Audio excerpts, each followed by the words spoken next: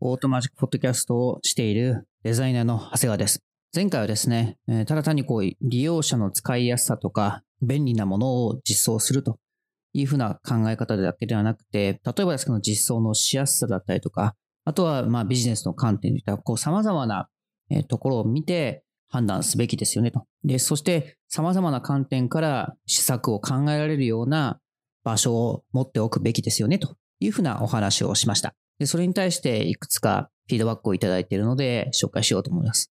まずはウッシーさんから、起案するときにどの視点、軸で起案したのか明確にするのは良さそう。その軸を何にするかで会社の価値観が分かる気がする。これまさにその通りだと思います。特にその会社の価値観によってどこに重きを置くのかとか、何を優先すべきかというところは変わってくると思うんですね。で、しかもその会社といったところでもですね、例えば本当にまだ起業して1、2年ぐらいの時と、また5、6年ぐらい経った後のスタートアップの姿というのは全然違いますし、いる人も変わってくると思います。なので、半年、もしくは1年ごとにその優先順位だったりとか価値観というのは何なのかというところをきちんと明文化しておくということはとても重要だと思います。ずっと同じ価値観で作ってるってこともないですし、またその成長フェーズによって重要視しなければいけない部分っていうのはどうしても変わってくると思いますので、それをなるべく見える化しておくっていうところはとても重要かなと思います。2人目の感想はですね、オロさんです。プロダクトマネージャーや UX デザイナーの責任範囲の境界線については詳しく話を聞いてみたいと思いました。前回ですね、参照として UX デザイナーの仕事なのか、それともプロダクトマネージャーの仕事なのか、それぞれ捉えている責任範囲だったりとか、何を期待しているのかって実は違ったりするわけなんですね。その違いをですね、アンケートの結果として紹介しているサイトを紹介しましたし、あと私のツイッターのアカウントの方で、簡単な要約の方も紹介しているので、そちらの方をぜひチェックしてほしいわけなんですけど、本当に事前に、もしくは定期的にお互いの仕事、その責任範囲何に期待しているのかっていうところを、本当にラフでもいいので話し合う機会っていうのは本当に必要かなと思います。で、これもですね、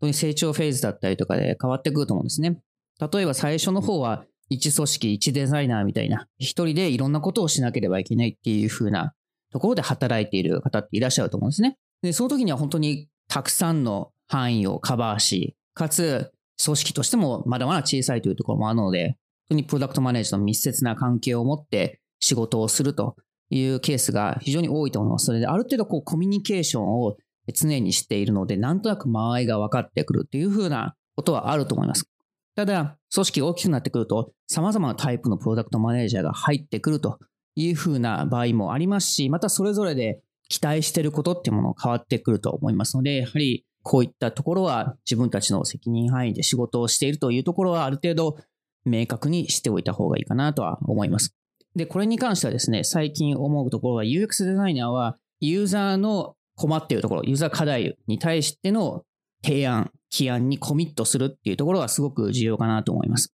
デザイナーはビジネスのことを知っておかなければいけないとか、技術のことも知っていようみたいな、いろんな論調というものはあると思いますし、それはそれで正しいとは思うんですけど、どこに軸足を置くかといったところを考えると、そういったユーザーの課題に対してどういったことができるのかというところの提案に、本当に徹底する。それの裏付けのリサーチをするっていうところは、とても重要かなと思います。一方、プロダクトマネージャーというのはそれぞれのドメイン知識を持った専門家の意見を受け取りつつ、そのフェーズに課せられた優先順位といったらいいんでしょうかね。そこに基づいて何をすべきかを判断すると。最終決定者みたいなところはあるんじゃないかなとは思います。どうしても様々な役職の方とコミュニケーションするハブみたいな存在になっているプロダクトマネージャーっていうのが本当に多いと思うわけなんですけど、どうしてもいろんなところを知ってなくちゃいけない、いろんなことに携わりたいっていうところもあると思いますけど、それをしてしまうとね、本当に忙しくなって、プロダクトの開発プロセス、全体工程というものが遅くなってしまうといった可能性もあると思います。なので、判断をするのはプロダクトマネージャーの役割。そしてそれぞれの観点から、例えばテクノロジーであればエンジニア、ビジネスであれば企画、もしくはマーケティング、営業みたいな、そういったビジネスサイドのことを知っている方。それぞれの視点で私たちはこうした観点から起案をしているというふうなスタンスを示した上で、最終的な判断はプロダクトマネージャーに委ねるみたいな流れが一番わかりやすいのかなと思います。で、こうした考え方に一つたどり着いた、理由としては、やはりUX デザイナーみたいな定義、もしくはデザインの定義というのはどんどん広くなってきていると思うんですね。で、みんながデザイナーであるとか、デザインは設計をすることだと。確かにそれは正しいですし、役割だったりとか、することもすごく広くなってきて、それはそれで素晴らしいことであるものの、やはり日々の仕事をしていくという上で、あまりふわっとした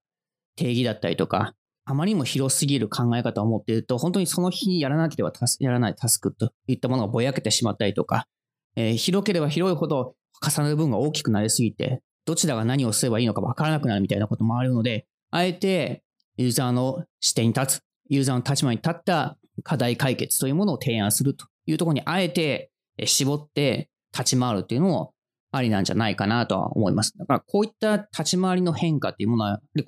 織の成熟度だったりとか、もしくはその組織規模にもよって大きく変わってくると思うので、今の私が話しているところもある程度大きくなってきた時に考えなければいけないところかもしれませんけど、いずれは重なる部分というものがどんどん増えてきて、どちらが何をすればいいのか分からなくなってくるっていう風なタイミングっていうのが出てくるかもしれませんので、まず一つはコミュニケーションを取るというのは、当然あるにせよ、それだけではなくて、それぞれが持つドメインを生かした仕事のできる環境だったりとか、そこに任せて責任を持ってやってもらうっていう風な任せ方っていうのは必要になってくるんじゃないかなと思います。このようにですね、前回もしくは過去に話したエピソードの感想を Twitter とか Facebook とかでお話ししていただければですね、このした形でピックアップしますので、ぜひツイートもしくはメールですね、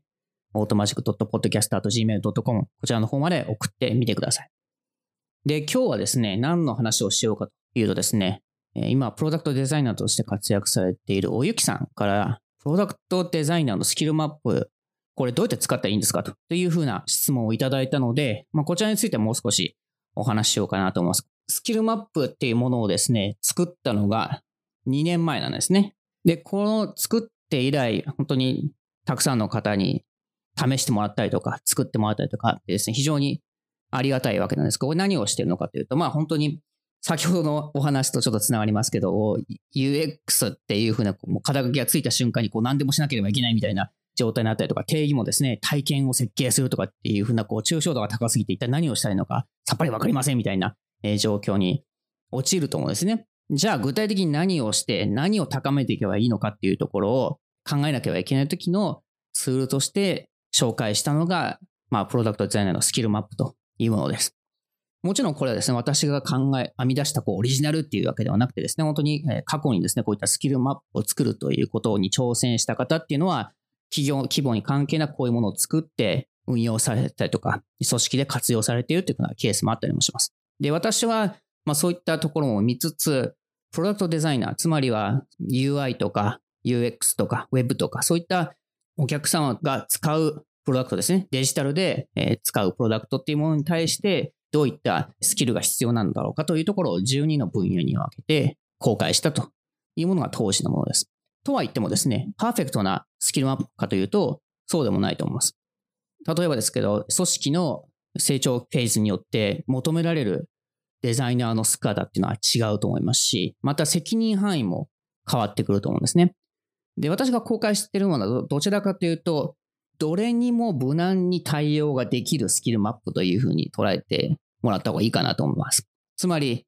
なんとなく無難には使えるわけなんですけど、本当に自分の組織に合うスキルマップを作ろうと思ったら、これをベースにしてちょっと改良する必要性というのはあるかなと思います。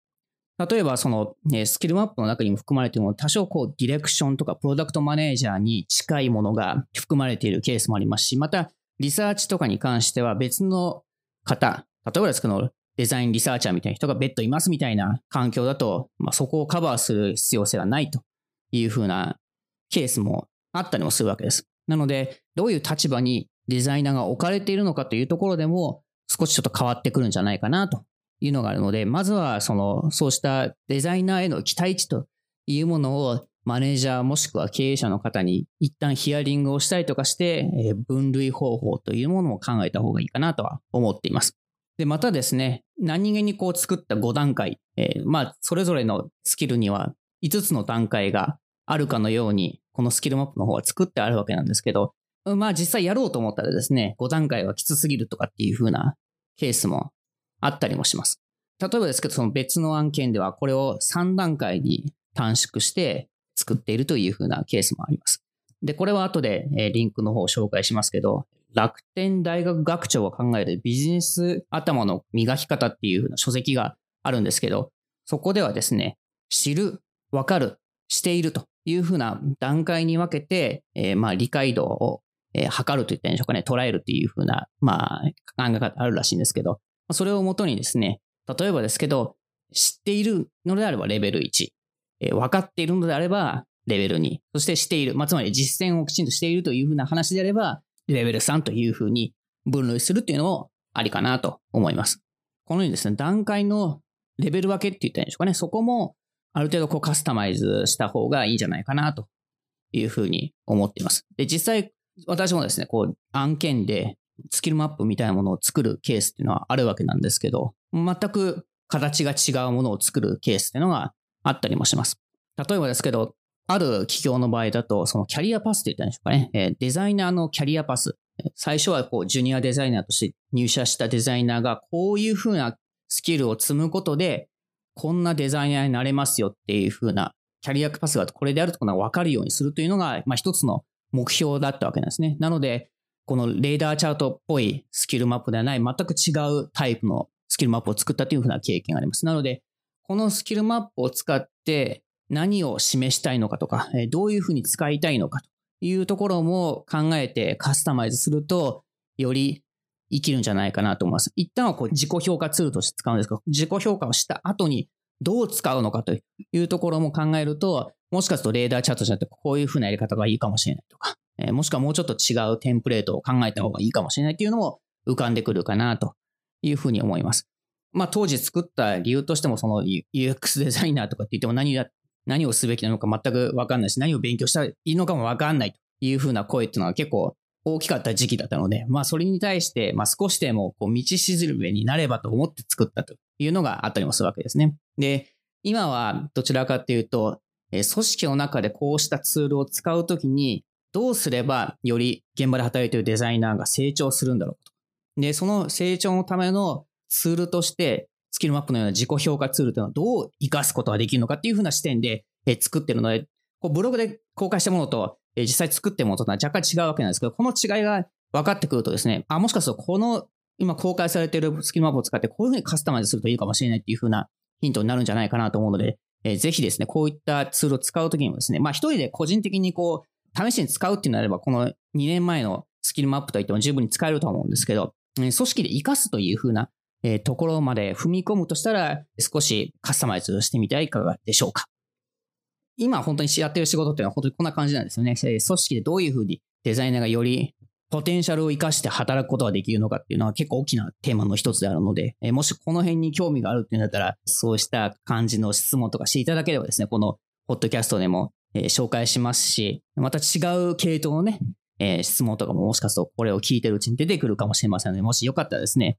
YHASSY、こちらの ID を、例えば Twitter、Facebook、Instagram とかで振っていただければ出てきますし、そこからメッセージを送っていただければ、今回のように紹介しますので、ぜひ送ってみてください。それではまた。